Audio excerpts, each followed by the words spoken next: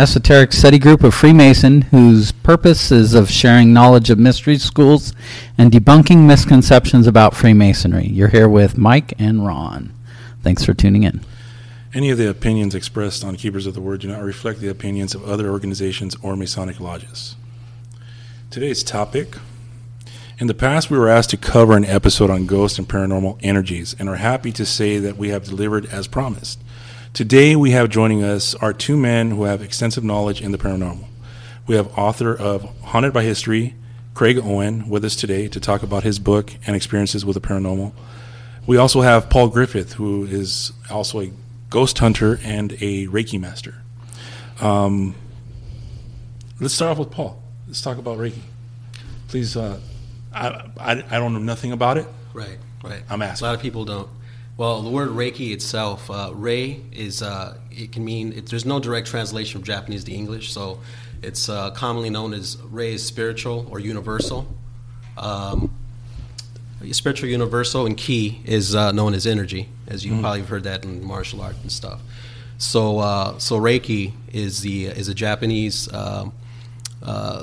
it's a healing technique, Japanese healing technique to help work stress out of the body, create relaxation, balance the chakras.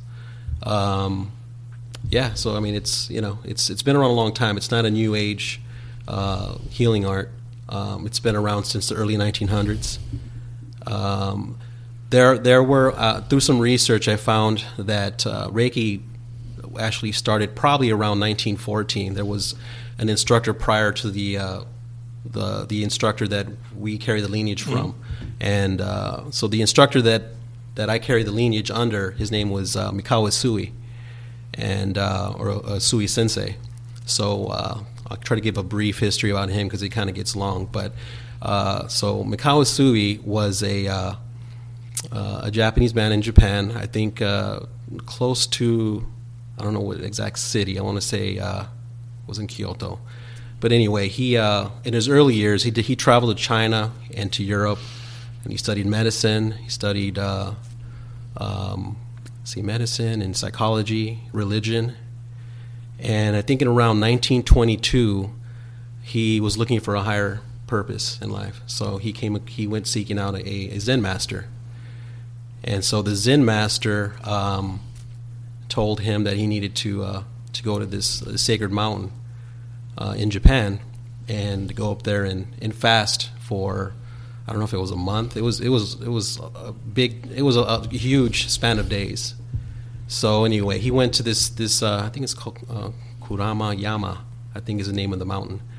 So he went to this mountain and he did this fasting, and allegedly that's where he found his enlightenment and his style of Reiki.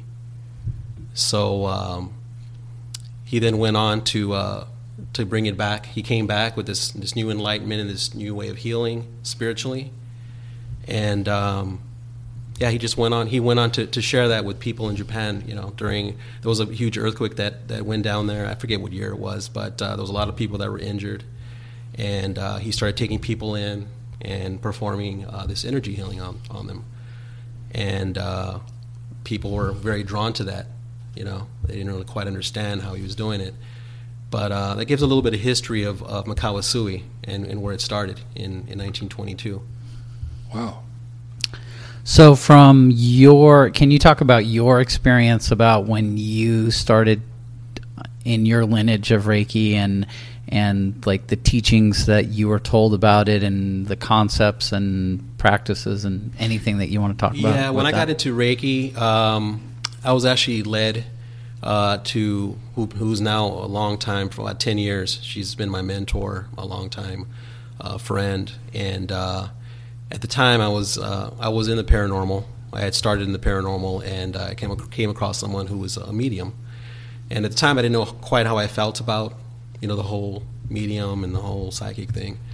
But I had about 3 different mediums tell me the same thing. They said, "Do you know you're sensitive?" And I said, "I really don't know what that means." And so they said, "Well, they started describing the different, traits of a medium or an empath. I mean, not a medium, a sensitive or an empath." And I said, wow, that kind of lines up. I started reflecting back on life as a kid. And they said, yeah. So they started naming things, and I said, yeah, I feel that. I go through that, ups and downs. Don't know why. So basically, sensitives are people that we're like magnets. We absorb everything around us, energy, which is people's emotions, the way people feel. They can be mad, sad, not feel very well. So we pick those things up. Sensitives tend not to want to be around big crowds of people because they get very worn out. So I said, okay, that's cool. So what do I do with it, And so he says, well, he goes, people that are sensitive typically get into healing arts or practices. I said, oh, cool. Like what? Like crystals? So at this time, he happened to mention Reiki. And I said, well, what's that? And so he described to me what it was. And he was also interested in learning it. So we ended up taking a class together. It was Western Reiki 1. And Western Reiki 1 differs from traditional Japanese Reiki in the sense that Western Reiki, you actually don't lay your hands on the client. You actually keep them about 2 or 3 inches away as you're scanning for blockages or issues in the meridians or the chakras, and then you help clear them. And in traditional Japanese Reiki, you actually lay your hands on the client. Here in the West, I typically like to use the Western, because a lot of people don't want their your hands on them, and if you're dealing with women. So anyway, I continued my journey. I took the Reiki 1 class, and I felt like it was a void in my life. It answered so many questions of things that I grew up not really understanding, and it kind of set my purpose in life and what I wanted to do, and that was to give back to people with this new healing art that I came across. Is my way of giving back. So for the past 10 years, that's what I've been doing. I've been a practitioner. I attained the level of Reiki Master. These are all titles, but each title, you're learning new tools. So I ended up, deciding to do that. I decided to go on and just help people. That's cool, man. In any of your instances of performing Reiki, have you come across any issues or things that just stood out to you that would be of the paranormal or something that wouldn't be natural? A couple of times. And I typically, like I was telling Ron, I typically don't really mix discussions about paranormal and Reiki because they're two different things. Yeah, well, things can happen, though. Things can happen. There was a few sessions that I did do where I did have the receiver tell me that during the session they felt like pushing me away from them. And at that time, I was probably about 5 years into Reiki, and I was out of state, in fact. And so when they shared this with me, I was a little bit, obviously I was taken back. I was like, huh? You felt what? And they go, yeah, I don't know what it was. I was feeling really good, and I was sitting there like this meditative state, and I just had this urge to just push you away from me. I didn't want you to do it anymore. So I was like, I need to seek some guidance. So I reached out to my Reiki master, and I said, hey, it's the first time I've experienced this, but I was giving Reiki to a good friend of mine, and he was having a lot of activity in his house at the time as well. So the first thing she tells me, she says, it's probably an attachment, a spirit attachment. And I said, well, okay, what do about that? She says, yeah, it's common. She says it's common, and it's probably it's becoming more and more common. There's a lot more people that are living in places that don't know that are active, that have spirits or ghosts in them. And she goes that sometimes people, when they're going through issues, they're going under a lot, they're under a lot of stress in life or something, they tend to become more vulnerable to these attachments. So I didn't want to get too into depth of that. I said, well, that's kind of out of the realm. I said, okay, so what do we do?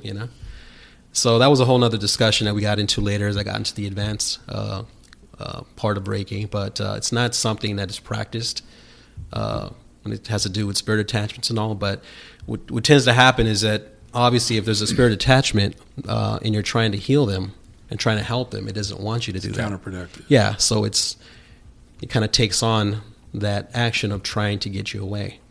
Now, during when you're with the client, is there certain things that you're feeling when you're healing that client? Yeah. So basically, with a Reiki session, what happens is disconnecting from the paranormal. Because in a Reiki session, basically what happens is I'll take a client, and we use massage tables.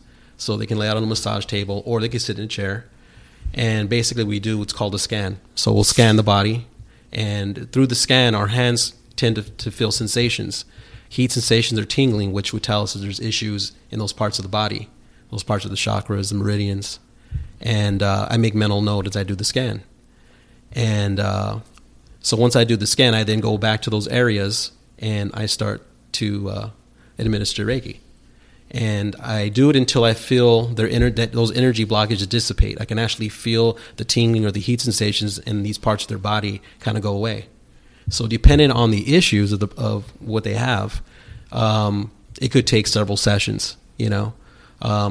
Like I tell most people, and what's known is that the physical blockages that happen in our bodies through day-to-day stress, emotional things that we go through, is all in the emotional state. So all that breaks down into your physical. Stomach aches, migraines, aches. Plays out some way. Yeah, so that your body is where it takes place, and that's where the blockages occur. It's kind of like plumbing. So once these blockages occur, your body can't do what it naturally does, and that's heal itself. So, Reiki, acupuncture, all these different Eastern modalities, that's what a lot of them are designed to do, is to help clear these areas of your body so your body can do what it's supposed to do. And so in Reiki, that's pretty much what the goal is. Wow, that's interesting. You got any more questions for him? I don't. I can personally tell you that I have had some sessions from Paul on a couple of retreats that I went on, and wanted to be able to center myself and just kind of meditate and relax. And I can definitely say that the times that you provided me with Reiki was beneficial for me. I noticed it. So it was definitely something that helped get me into the state of mind that I needed to be in. So no, it's good to hear. Yeah. I remember our first session, actually, we were both in Texas. I remember you asked me, hey, man, when I get back, can you try that, you know? And I remember the first scan I did on you. I didn't know what IBS was. I just remember doing a scan on your, where I was doing distant Reiki, which you can do it from a distance, and that's, a whole nother story. But at the higher levels of Reiki, you can actually take a silhouette. We take a silhouette of a sketch of a body, and basically that will represent the person no matter where they're at. So we can make this connection with them. And that's what I did with Ron. So I did this full body scan, and I remember picking up some blockages in his lower abdomen area. And so I did share that with them. I didn't know what it was, but I told him that, you have a blockage there. And so I went ahead and, administered Reiki after I did the scan. And so I asked him, I said, hey, man, do you have any issues in your lower abdomen? And he came back and said, I have IBS. And I said, what is that? And so, he explained to me what it was. And so, there's a part of it in Reiki, I think, not every person has to go from level 1 to master. Some people take level 1 just because they're curious and just they want to feel it yourself. Yeah, they're just curious. They want to know what Reiki is and to give self Reiki to themselves every day. And then people that really want to pursue it, they'll go to the next level. And masters typically get into teaching. And at master's levels, you can actually attune other people, which is like transferring energy to others, opening them up so they can provide Reiki treatment and practice as well. So that was our first encounter with Reiki. That's cool, man. Yeah. Now let's cross over into the paranormal side with Craig, Haunted by History, Volume 1. Yes. Let's get into that. Well, what do you want to know? I want to know what inspired it. What started you with this path? Well, there were at least 5 or 6 stepping stones, or I always kind of say that maybe I didn't choose the paranormal as a subject, or it chose me. And but it was over the course of, almost over 40 years of just a handful of things that just had me thinking. The first thing that happened was probably when I was about 6, and it wasn't a paranormal experience at all. But what it was is I was living in Mississippi. I was living in Columbus, Mississippi. My dad at the time was at the Air Force Base there, and my parents had made friends with this family named the Snows, who owned a antebellum home, pre-Civil War home called Waverly in West Point. which wasn't too terribly far away. And the Snows had a son named Gage who was about a year or two younger than me. And so this was great because we would have play dates. I was going to this 3-story mansion almost every 2-3 weeks, and sometimes I'd have sleepovers. But during that time, I found out that there was supposed to be a little girl ghost that haunted the place. That was about my age at the time. She was supposed to be about 6 or 7 years old, and she supposedly stood on the stairs outside one of the second floor bedrooms and would call out "Mommy." You know, and at first Mrs. Snow thought it was her youngest son, Gage, my friend, and so she would, you know, Gage, are you okay? Are you hurt? You know, and there'd be nothing. Then they started noticing little indentations on the bed, just inside, just by the stairs where this little girl had been seen. And Mr. Snow at the time didn't believe in ghosts at all, but somehow or another this was happening so regularly. At one point, she said, "You're staying home from work and you're coming with me." And so, as the story goes, and I believe it because the Snows were not keen on just making things up, they kept the story really quiet up until 1972 when finally some author published it. But this happened prior to then. But Mr. and Mrs. Snow went up into that bedroom where the indentations were, and they just sat there and just kind of talked among themselves. And the bed was very flat; it was crisp. But they both witnessed an indentation that looked like that of a child suddenly depressed on the mattress. And it stayed there for over like 30 minutes or so. While they were hanging out there? Right. And so they're like going, "Did you see that?" This is before, you know, cell phones and video cameras, so it was just eyes and word of mouth. But afterwards, suddenly the indentation went away, and the skirt of the bed, because it was an antique bed, moved as if like someone had climbed out of the bed and right. moved away. That made Mr. Snow a believer. Now, when I heard this, you would think I'd be scared, but no.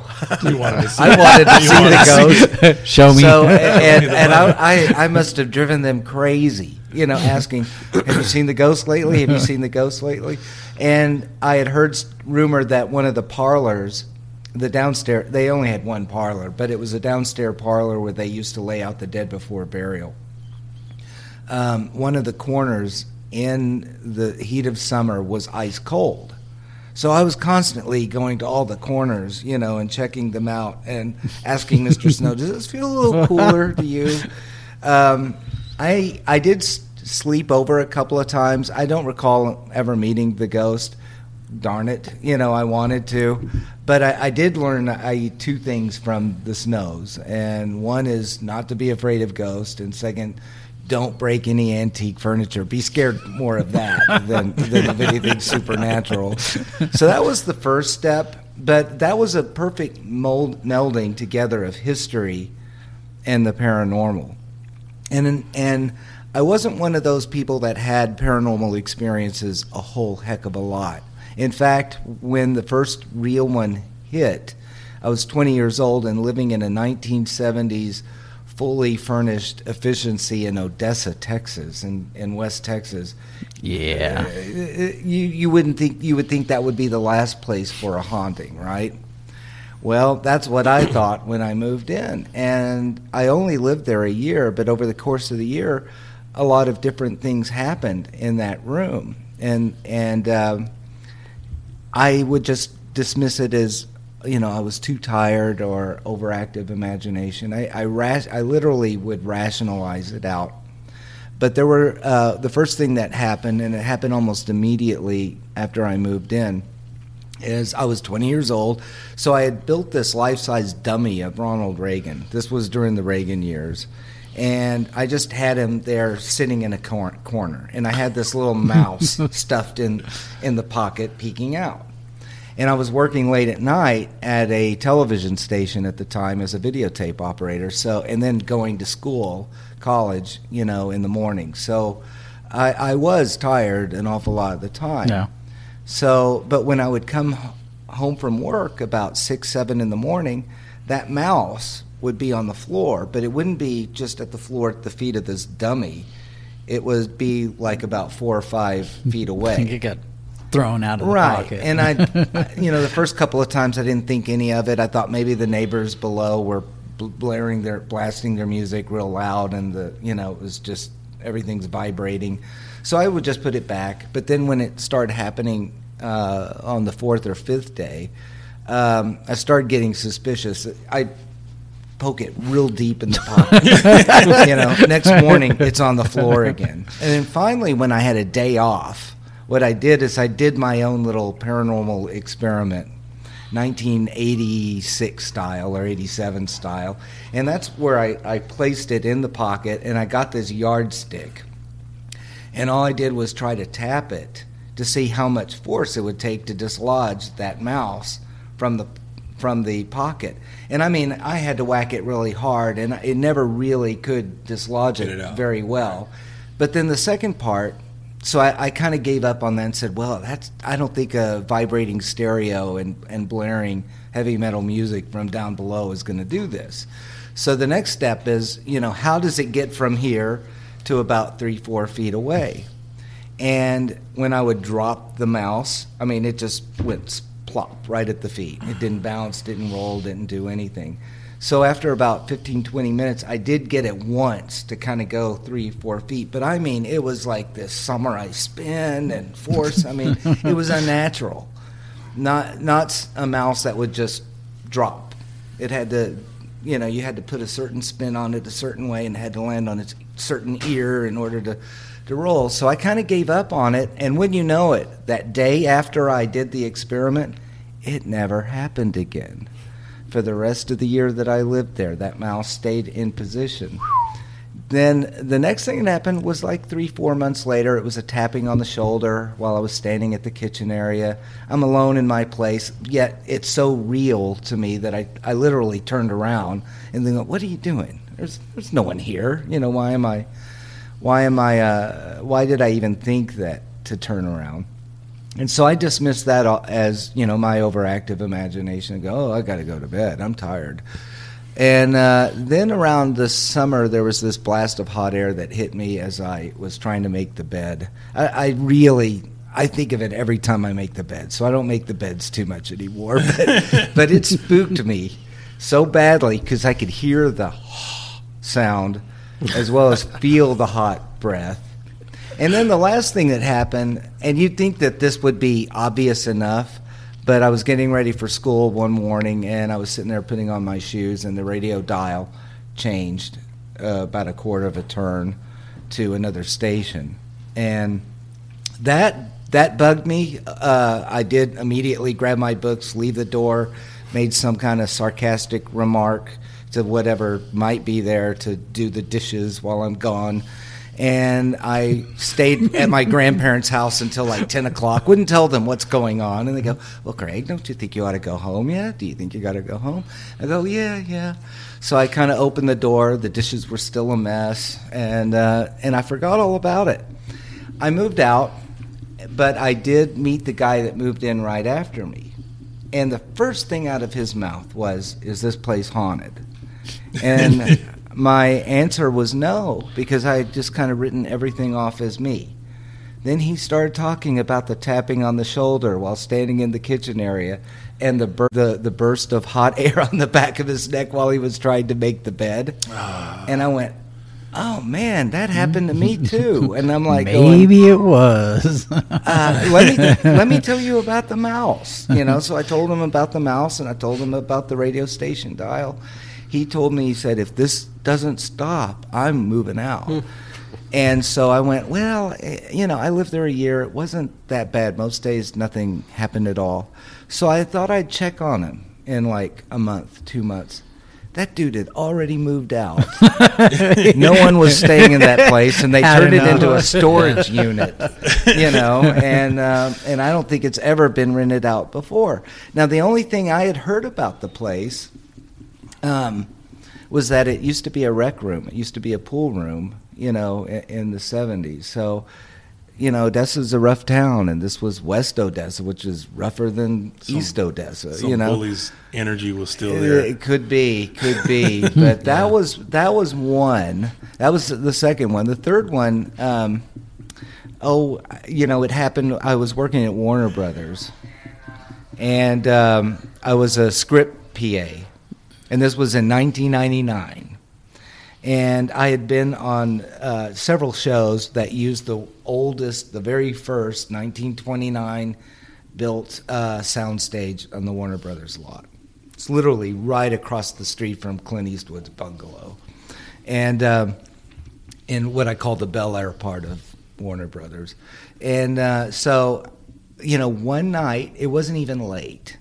I got the call to come in, make scripts, and that's what I did. I would spend about 2-3 hours making scripts, and I'd go all over the lot, dropping off the scripts for the next day's rehearsal/shoot, and then I'd spend the rest of the night dropping them off at people's houses, and then I get to go home. So it was an unsupervised job, and if you're good, you're always in demand. So I was doing this one show. It was a terrible series, not worth mentioning. Didn't even last one season. But I was at that soundstage, and I got the call, and the sun hadn't even set yet.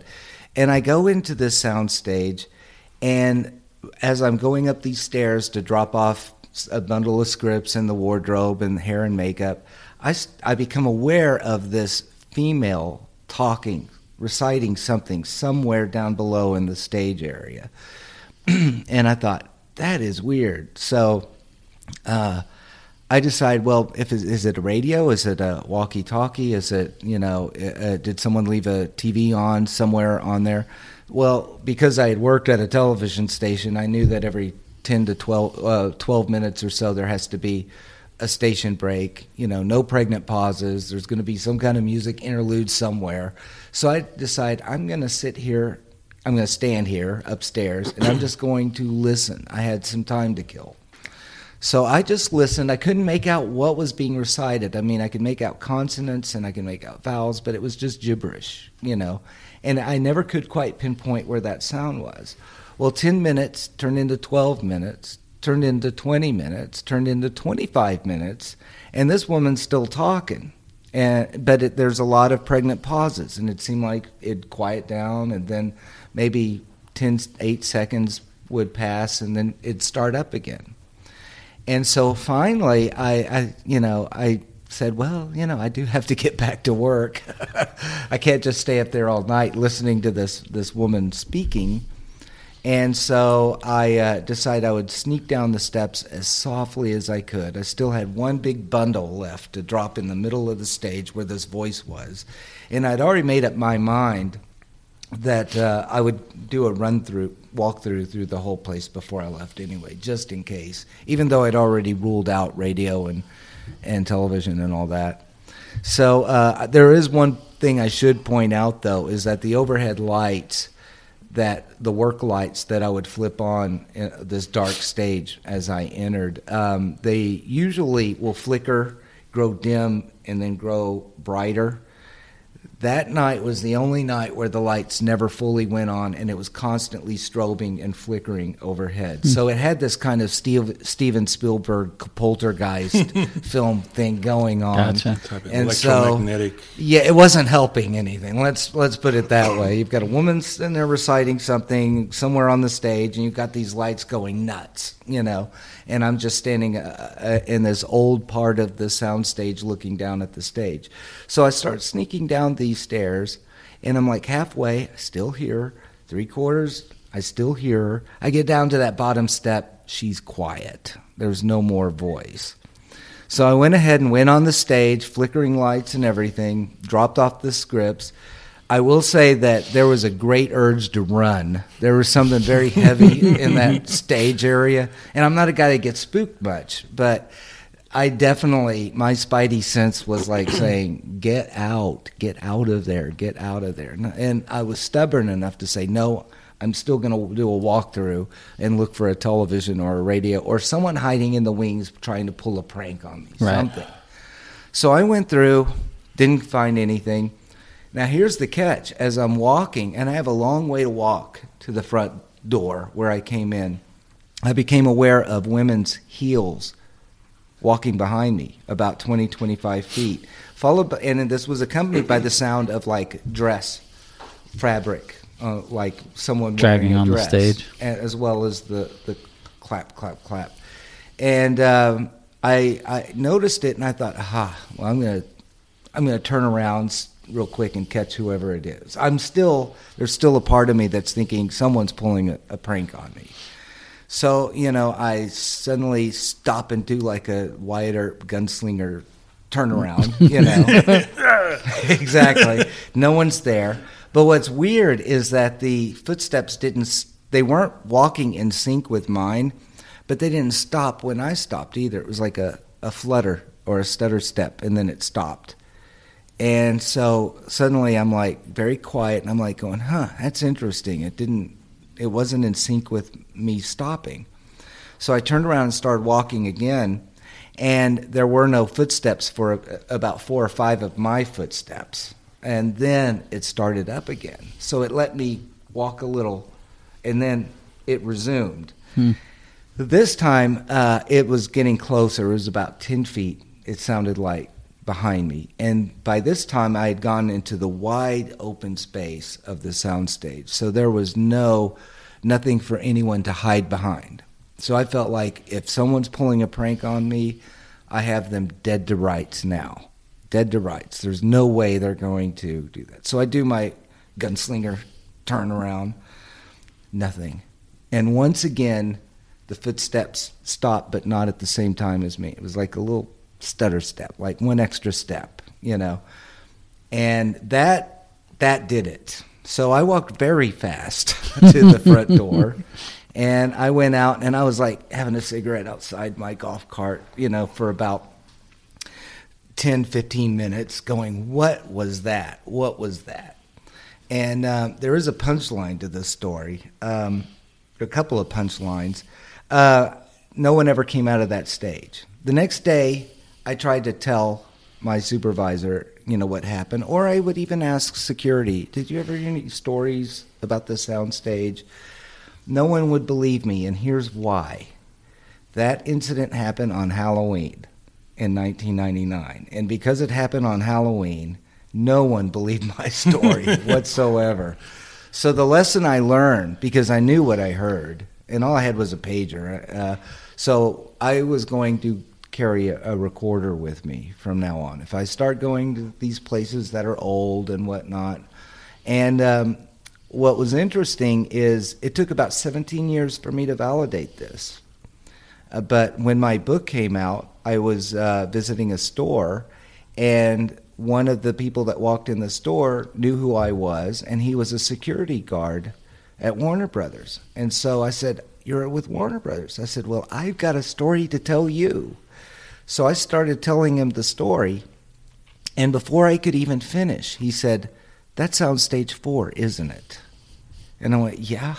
And it's like, "Oh yeah, you're not alone. Other people have heard a woman, and some have even seen her on that stage." And supposedly he told me that there was a male ghost that had also been seen or heard. And I've never seen or heard the male, but I certainly heard the female. So right. I was like, thank you.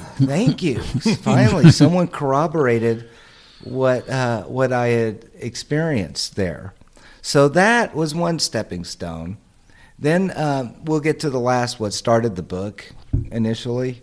It's fairly quick, but I decided I was going to do a photo shoot, a 1920s themed photo shoot, and I needed a place that had good architectural bones to do this in. So I thought the best place to do that would be a hotel that had a photography policy in place that would allow me to do this.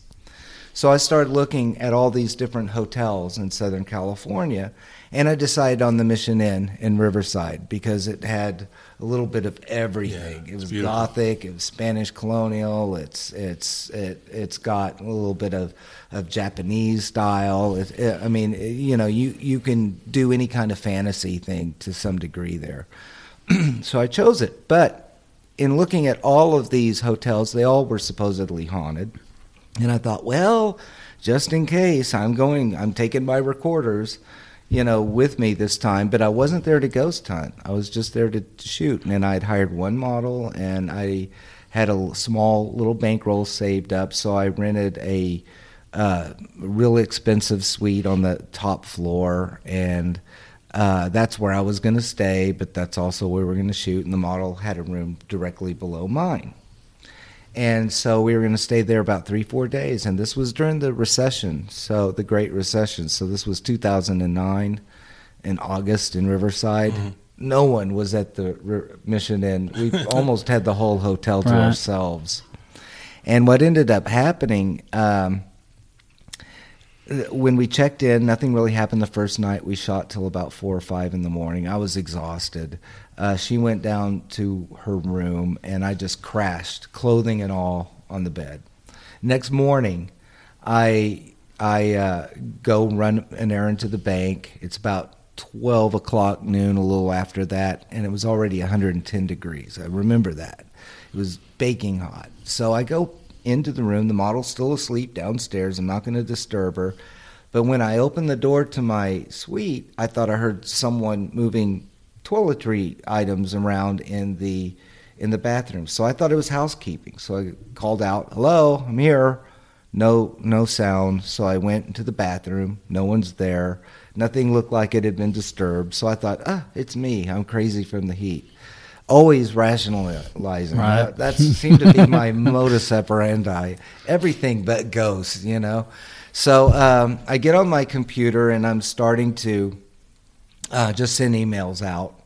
And the suite that I had taken was 417. It's called the Carrie Jacobs Bond Suite. And it's on 2 levels. The main level has the den and the bed, but there's these little weird stairs that go up to a loft that is a very narrow space, but it overlooks the bed.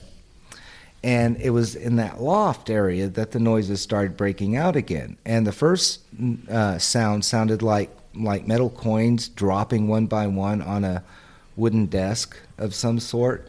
Okay. So I was trying to ignore it and continued sending my emails.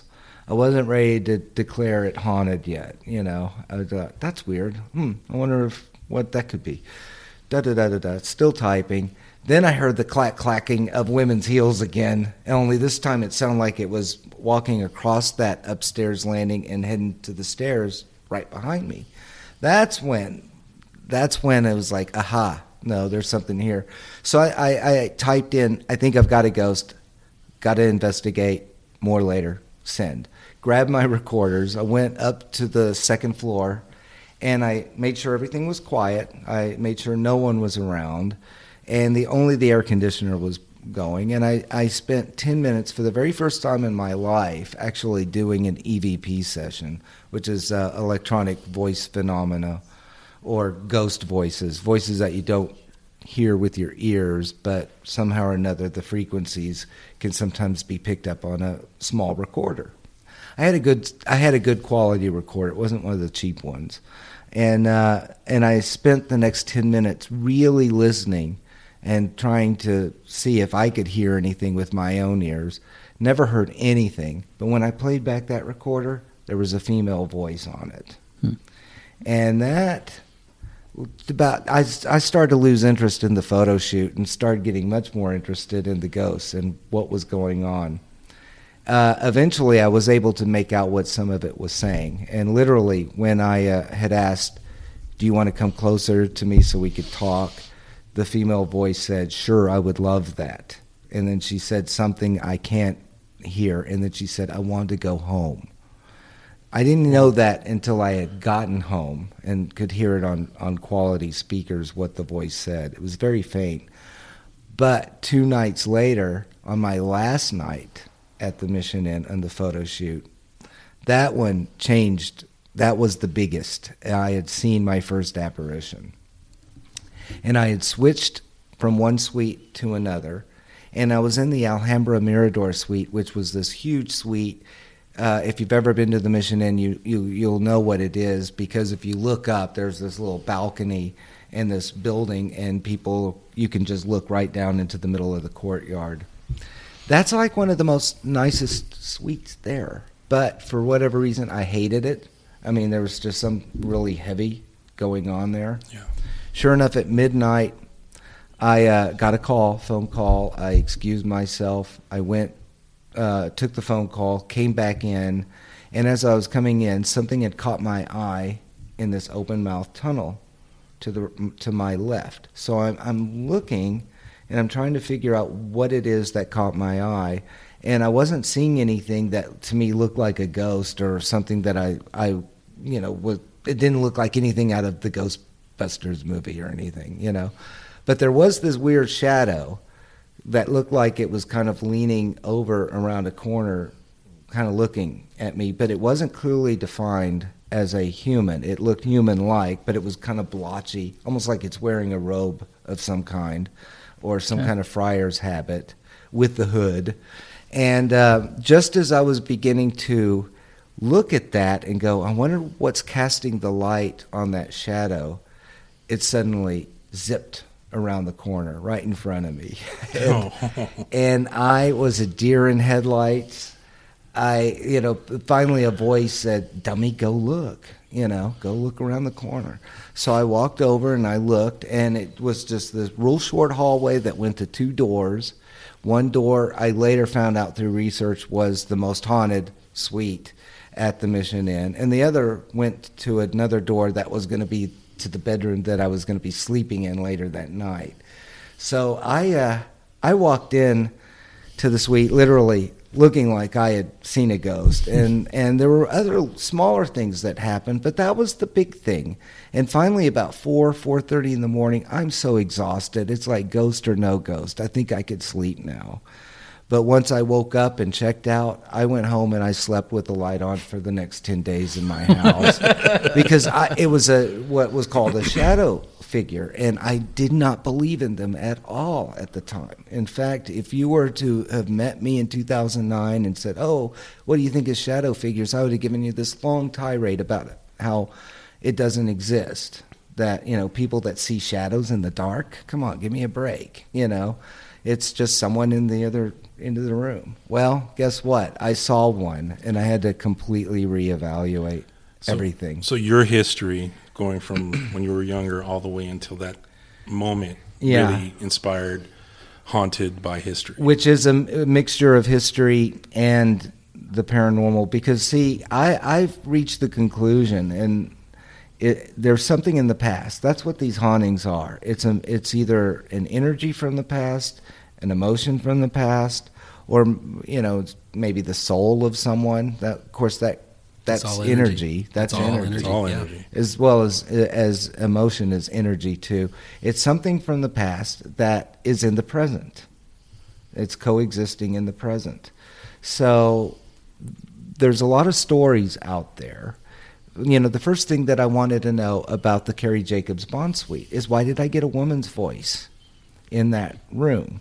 And when I did the research, I found out what the purpose of that room was when it opened in 1929.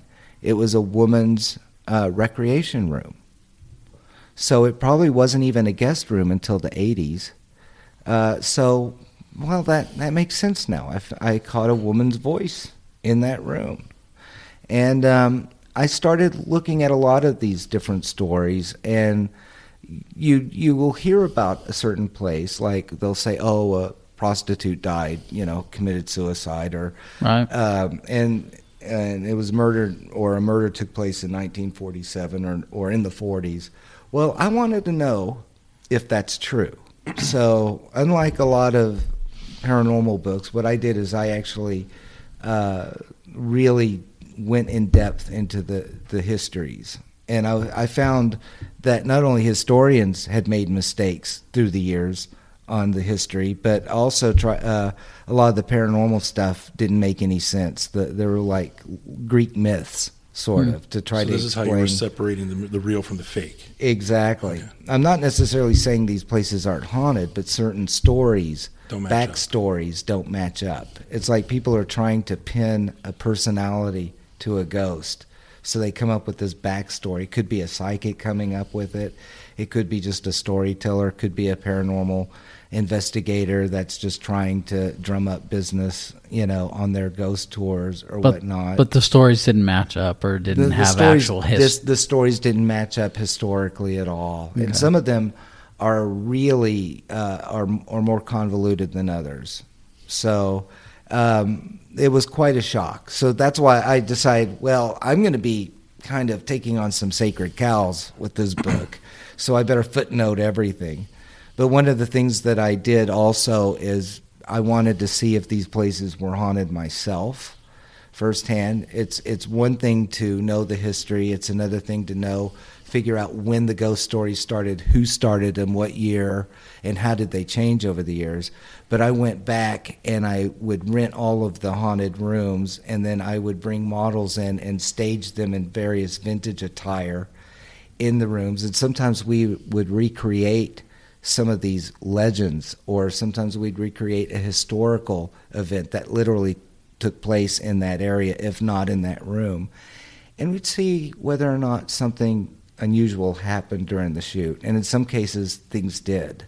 And most of the time, however, I would say that a lot of the stuff we caught was right after the shoot. It's like we would shoot for about 5-6 hours in a haunted room, then we'd all leave and just leave recorders and mic everything, and then that's when you'd get voices.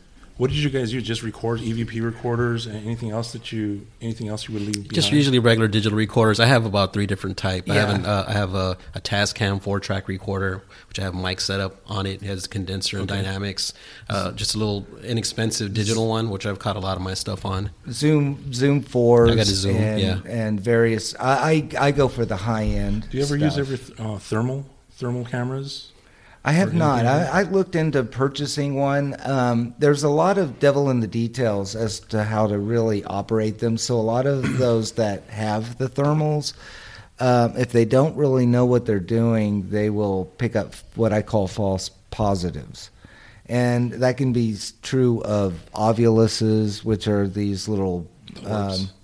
No, the ovulus are computer-generated words from like a box. They're programmed from anywhere from 500 words to 20,000.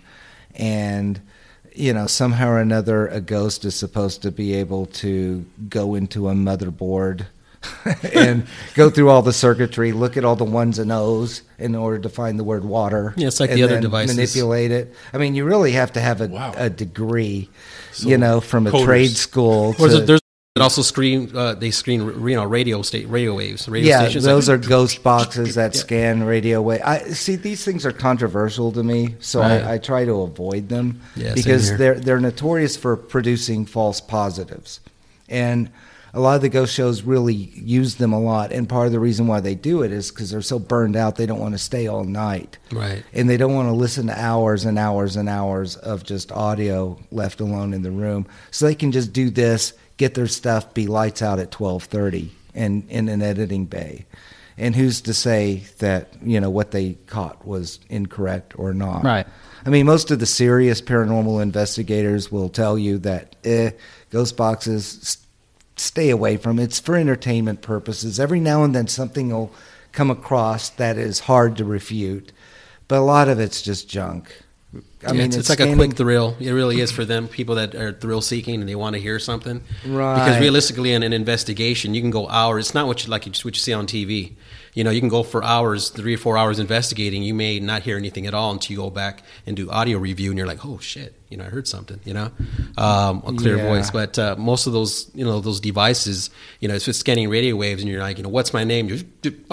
Right. Most of the stations are AM. Most of the stations are AM. Yeah. So, it's going to pick up some kind of you're going to be able to pair somewhere. You're going to be able to pair something up with what you asked. And there is enough confirmable scientific study that we try to bring chaos out of disorder. Right. I mean, we try to bring order out of chaos. I said the exact opposite, but and so when we hear bits and pieces, we try to just subconsciously and consciously at the same time simulate we're trying to assign meaning and to these blips and noises. And sometimes when you get them back to back, it will sound like it's forming a word or even a sentence. However, I will say that there seems to be some exceptions to the rules where something will come through that's loud and clear, but those are very rare, and even then I'm not sure that should be admissible as proof that they work, because most of the stuff, we're talking like maybe 98-99% of every noise that comes from that is just what it is, noise. And you can get that in normal audio recording as well. There's stuff that we've bounced back and forth with each other. You'll say, check your audio at this time, so let me see what you've heard. Yeah. And, we both can't come to a conclusion, so we just toss it. Instead of saying, did you hear that whisper? And being suggestive. Yeah. Typically, that's typically what we do. I mean, the other thing that I've noticed, too, in recording is sometimes, especially with Craig, when we met 10 years ago, we recorded at the Aztec Hotel in Monrovia. And that's probably one of the most active places, one of my favorite places that we both investigated at. This is where we cut our teeth as paranormal investigators. And he captured a lot of stuff on video cam and audio recorders. And what I did notice is that what he picked up really loud by his recorder was really faint on mine. So one of the things that we came to believe is possibly these energies or these voices are coming in certain areas of the room, because they're louder in certain recorders that were closer to that. And you guys were definitely in different locations of the room where your recording devices were picking. He had recorders laid out, and I'd send on one end, he'd send on the other. And when we went back to review, what sounded really, maybe muffled to me, he his video cam came back with something that said, what was that female's voice that came through real clear? Catherine. Yeah, Catherine. That was mind-blowing. Yeah. Mind-blowing. I mean, it sounds like someone right in the room talking. Female voice. No filtering, not a whisper, not anything like that. It was a voice that just said, Catherine, yet there were no females with us. That was in the basement of the Aztec Hotel. Yeah. But I caught my, probably the best EVP ever was in that hotel, room 120. Which allegedly had the most activity, and I was recording in there. He actually did an experiment where he was playing like Prohibition style music in there for about an hour, and then I decided to go in there with a female investigator, and he went into another room with another investigator, and so I was sitting on the bed just asking questions. Now, mind you, he had posted up some old photos of flapper girls, and he had his old hat on the bed. So we're trying to stir up, possible energy. So I was sitting on the bed asking questions, and all of a sudden I felt energetically, I felt like there was somebody else in the room. It kind of shifted. It just felt weird. So I stopped and I said, is there someone here? And then I said, you know what, I'm going to get off the bed and give you a chance to relax on the bed. And as I said that, I didn't hear this at real time, but I played my recorder back. I heard this man's voice sound like a voice from the 30s or 40s. And he says, I just want to go. Very clear. Just like that. In fact, I have that on YouTube. That's how clear it is. Dude. Yeah, it's mind blowing. It really is, because he said it right after I asked the question, and it was as clear as day. Yeah, that was the one that got me interested the most in historical research of these places, because the Aztec, there was no one really knew the real history of it. The old Monrovian newspapers were all on microfiche, and no one was looking at it. This stuff was literally just sitting collecting dust or decomposing. And so I started going there for a few hours every day, and just I photocopied every mention of the Aztec Hotel, and I was able to really put together a very clear idea, very clear history of how that place survived, what the atmosphere was like in its first years, and the failures, the economic failures, because it was not a hit by any means when it opened. It went bankrupt within the first couple of years, and there were a lot of little telltale signs as to why the hotel had problems. And we were talking about the Aztec Hotel and. Right. So I one of the legends that has been said about the Aztec Hotel for decades is that the basement was a speakeasy during Prohibition at one time, and illegal card games and prostitution possibly, was rife in the basement. Now, the basement certainly was active. We caught a lot of stuff. Oh yeah, I got a huge collection. There's no Yeah. proof in the newspapers that a speakeasy ever existed there. However, there is circumstantial proof, evidence that they were serving alcohol, especially at New Year's Eve parties. Because the newspaper would report how they had to turn people away, and no one drives in from Pasadena and Los Angeles to party at the Aztec Hotel in Monrovia if there's not going to have Right. alcohol. And no one's going to be partying till after 2 a.m., as the newspaper would report. So obviously something was going on in 1929 and possibly 1930, 1928, 29, and 30. By 1932, 1933, it had pretty much stopped making the news whatsoever. So it had gone downhill so fast with the coming of the Great Depression, and they had split Route 66 into two. So most of the travelers along Route 66 were going along Huntington Drive and not Foothill Boulevard. So it was dying off. They had already closed off their restaurants, and everything was just kind of fading away. That's also a good time for them to have had an illegal speakeasy, because you don't want a place that's going to attract a lot of attention. True. So this is kind of the window of when one would be. But I will tell you this. One of the nights I believe we were down there, there was only like 3 of us down in the basement. And while one's talking, what I decided to do, and this was the smartest thing to do, and I try to do it whenever possible, is bring multiple recorders. And if you're in a sizable space, put them everywhere, in every room, as well as carry one on you. And that way, if you hear a sound on one recorder, you have other recorders that you can listen to. And sometimes you can say, okay, that's an outside noise, because one recorder will catch it. But oftentimes, it will also tell you kind of where the area where this voice or sound came from. Well, I had a recorder in the old boiler room, and it took me a while to listen to it. It was a very deep male voice came through, and because I'm not a poker player, I couldn't make out what it was saying, but it sounded like one set of deuces. So I looked it up. One set of deuces? What is that? And it was an opening to a poker hand. And I went, maybe there is some truth to the speakeasy or the illegal card games when you get something like that. Now that's where where EVPs make sense, is when it does tie into a legend, or it does tie into the dots connect. Yeah. Or they're using archaic language. Just a few months ago, I led a paranormal investigation at the Pierpont Inn in Ventura, California. And we were given access to this 1950s era building that supposedly was haunted. And one of the owners had lived in this building for a while. And I'd heard about the stories about being haunted, but again, it's like, I'm not impressed unless I catch something. Right. Well, I wasn't there, but 3 people were, and they all had their recorders going. And they were talking about this former owner. And suddenly they got this whispered female voice saying, "Yap, yap, yap." And it's loud and clear. When they let me hear it, I was like, that's what it sounds like to me, yap, yap, yap.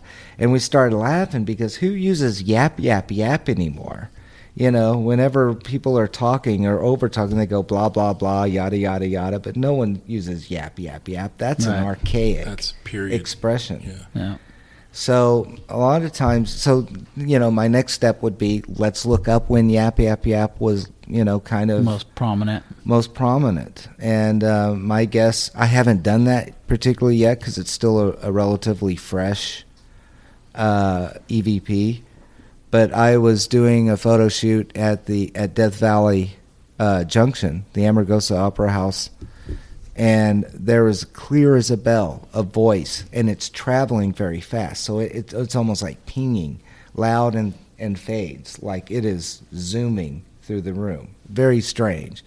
But I had one of my models dressed as kind of a prostitute in there because there was a story of prostitution. Mm-hmm. Suddenly this voice says really clear, "Putain," and it just zooms right through the room. And I went, "Putain?" So I looked it up, and I mean, I knew what the other variation meant. Yeah. Okay, I knew what the other I'm from Texas. I know what the other variation is, but I wanted to look up the history, and the word "putain" itself dates to around the Civil War, and it originated in kind of the New Orleans area. And yes, it is kind of a ruinization of French, but it means prostitute. That's what the original meaning for putain was. And I'm trying very hard to pronounce that version of the word. Okay. So, but it's an archaic American, obviously the sound changed and so did the meaning. Not by much, but it changed a little bit. But I thought how interesting you had a prostitute, a model dressed as a prostitute wandering around the dormitories, which supposedly had prostitution, and then you had a voice calling out in French, archaic French, bastardized French, right, calling out a prostitute. Something that you couldn't have made up for a current time based on an archaic terminology that was used. Yeah, I don't think that's something that comes over like a CB radio, and really, that whole area is so remote because it's on the edge of Death Valley that we couldn't even get cell phone reception. There were no towers around. So these waves or audio waves that are, supposedly are covering the world and, from all different times and coming in. What are the odds of getting something that fits so well and kind of supports the history of the place? So you pretty much confirmed what's been going on there, in some type of theory. It adds support. Yes. It adds support to the historical narrative. Yes, the real historical narrative. You covered a lot of different hotels like Coronado, Alexandria, and Mission Inn. Me personally, I've been to Alexandria several times. I used to go to parties back in the day there. Did you experience anything there? Yes. That's right in downtown LA. Yes. Historically, the Alexandria is my favorite. I mean, from a history point of view, that place is amazing, and most people don't even know the history. Yeah. But that was when the first part of the building opened in 1906. Then they added to it an annex in 1911. But that was the first 5-star hotel Los Angeles ever had. It also was the Plymouth Rock for the film industry when they were moving east and coming to Los Angeles, looking for terrain, trying to take advantage of the weather, because there was a demand now to shoot films year round for distribution. And most of these film companies were in New York, Chicago, definitely New Jersey, Fort Lee. And so the winters there were really harsh, so they were looking for a place to shoot year-round, especially the winter months. So in 1910, Mary Pickford, D.W. Griffith, Max Sennett, they all came, and it got the ball rolling. By 1915, 1917, that was the major social hub of the film industry. It also had a dark side. It was so wealthy and so ritzy. I think some people literally checked into the hotel to commit suicide just so they could make the news, Now, answer your question, yes. That one I had a very wild experience shooting in the Valentino Suite. Now, the Valentino Suite's on the top floor of the 1911 Annex building. And it is relatively untouched since 1970 when it got this kind of Victorian model. They put in faux Victorian era wallpaper. They put in reproduction Victorian furniture, and they named the suite in honor of Rudolph Valentino. It wasn't because Rudolph Valentino stayed in that room. No one knew what room Rudolph Valentino stayed in. So they just said, okay, we're going to make this one the Rudolph Valentino room. We'll put really blood red, Victorian wallpaper, and everything's going to be really romantic, lots of red and black, something that you can just imagine Valentino, right? Directly below was the Charlie Chaplin suite. Well, Charlie Chaplin probably didn't stay there either, because when he would stay, he'd stay in different ones. Okay, I digress. Let's get back up to the Valentino suite. I rented that for a day. I came in at 10 in the morning, started setting it up. It was a rat hole of a place. I mean, there was no air conditioning. Like I said, virtually untouched from 1970. The once deep red carpet was Pepto-Bismol pink from the sun and the heat, And one of the doors to this bathroom, we couldn't even close. The tile was warped from the heat, and so it was like in a permanently half-open position. So we tried to close it, and it was like, let's not break the door. We'll just shoot around it. And there were lots of fruit flies because all the windows were open, and so we had to fumigate. We brought in antiques. We set up the place, made it look really nice, brought in a model, got her dressed up, and then it got dark. And once it got dark, it got really gloomy in this place. I mean, really gloomy. And I thought, well, rather than add a bunch of light to try to chase away the gloom, I decided, let's try to capture the gloom. Let's use it to our advantage. So I had the one model was in the red room, the flaming red wallpaper room, and she was dressed all in red. And it was a Phantom of the Opera costume without the mask, but she was red and in a red room. And the leasing agent came in after work, and he was being kind of a pain. So I just said, okay, I'm going to give you the spotlight. Go into the next room, which had gold wallpaper, and just shine the light down this hallway on the model. And but it was me really attempting to just get him out of the way, and make him feel like he's important, doing something, but he's basically out of the way and not flirting with the makeup woman or the whatever. Right. So we're in this room and we're shooting, and suddenly I get this. The leasing agent says, "Do you mind hurrying up and getting the shot? It's getting really cold, and I'm getting scared back here. It's getting cold." And I was like, yeah, I've almost got it. Give me 5-10 minutes. So about that time had passed, and suddenly, bam, really loud, that door that had been, I thought, permanently wedged open had slammed shut. And it slammed shut with such force that all of the glass in this 1911 suite rattled. And we all jumped, and I'll never forget hearing that scream coming from the leasing agent. He screamed. That light he was holding was bouncing all over the walls and everything from him shaking. And I had to get everyone to calm down, and while trying to be, calm myself. Right. We all were, peeling ourselves off of the ceiling because we weren't expecting that. And once I got everyone kind of calmed down, we snapped the picture. Then we went back and investigated that bathroom. And, once again, I pushed that door open until it got stuck, and I got it stuck really well. And it took about 90% of my arm strength to unwedge it again. So that was not just a cross breeze draft. Besides, it was a windowless bathroom, and it wasn't part of the wind tunnel that was blowing through there.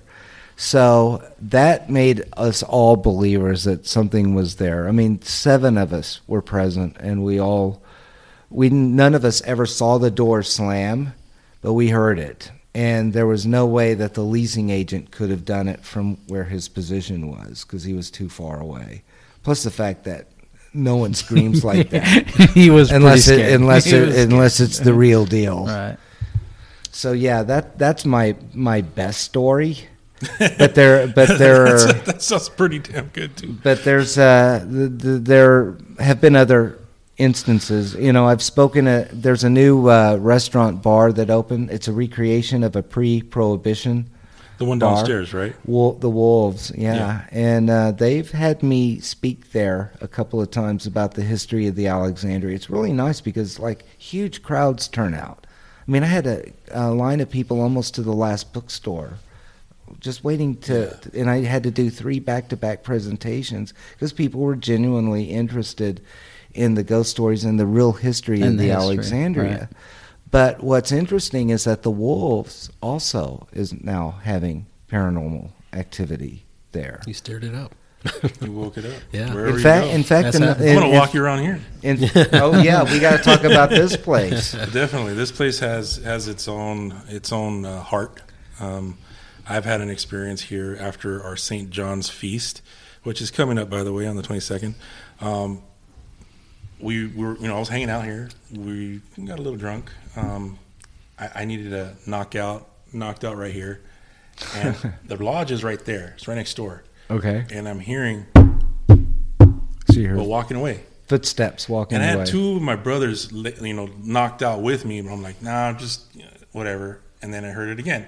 And you know how you had that idea, let me go check it out. I was the complete opposite. I go, I'm just going to close my eyes. It's not happening. It's not happening. It's not even here. And I let it go. But ever since, I've been very curious because I've always felt something. And it's not bad. It's not like something malevolent or something you but I know that it's probably a brother, just hanging out. Most hauntings are not negative, and that's what I try to convey. It's a piece of history. It's like a piece of programming that's just stuck there. It's like and you gotta sometimes pull a it film out. that replays itself sometimes, Yeah, depending if it's residual or if it's, Every now and then there'll be something that will, make you think, well, that wasn't too nice. But, I've yet to come across anything that I would consider demonic. I think And that... hopefully you don't.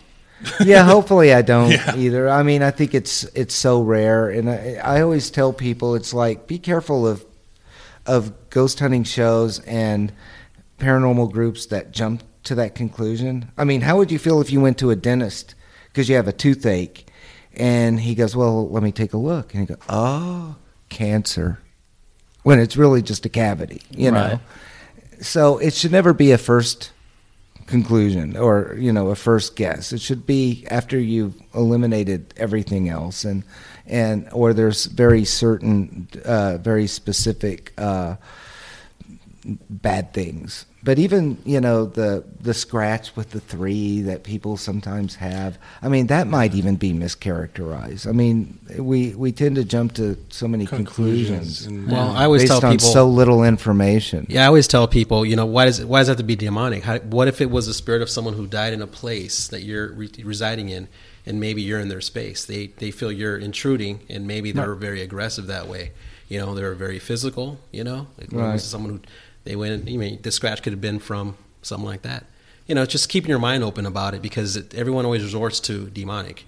Not that it can be or it's not, but it's just thinking of the fact that if it was... I'm not saying that it doesn't exist. Right. I'm just saying that, I'm going to assume that it doesn't until I encounter it. But I'll be, just like with shadow people, once that happens, I'll just add it to the... You actually experience it with... I'll come around. I'll come around. That's what it is. Well, I know if I pass and I stuck around, I'm a prankster. I know that I would be scaring shit out of people here and there, just for the hell of it. I know from my personal experiences with some type of paranormal or external energies, for me, it's usually a positive or a negative. It's not so much a demonic versus an angelic, but like all of my experiences here at the lodge have always been very positive energy feeling, nothing that is in any way, shape, or form negative. Yet I've been in places where there was a very negative energy there, and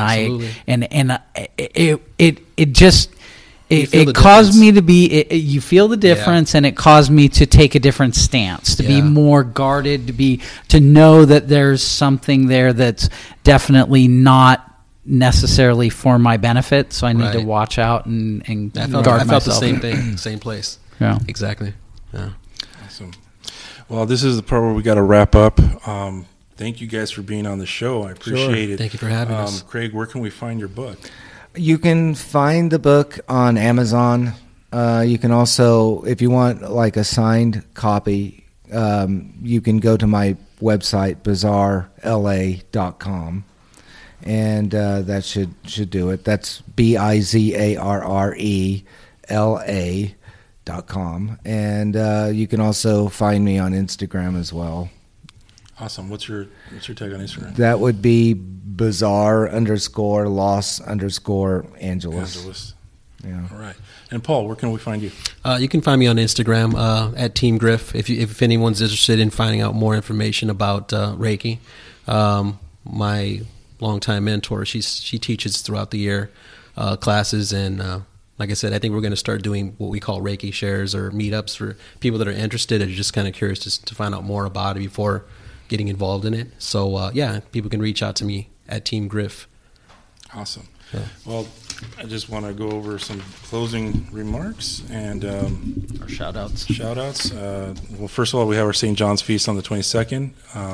It's going to be a nice production going on there. Hopefully y'all can make it. SanPedroMasons.org, that's where you get your ticket under events. The Masonic Con's coming up in Esotericon? Masonic Con, and Masonic then Con? Esoteric Gotcha. Con. Masonic Con coming up in South Pasadena, I believe in July. Yep. And then we have our own Esoteric Con here in September. So we got a lot going on. Keepersoftheword.net. That's where we have all our information. You can follow up with our episodes and check out our YouTube channel, subscribe, like, share, and we thank you for your support.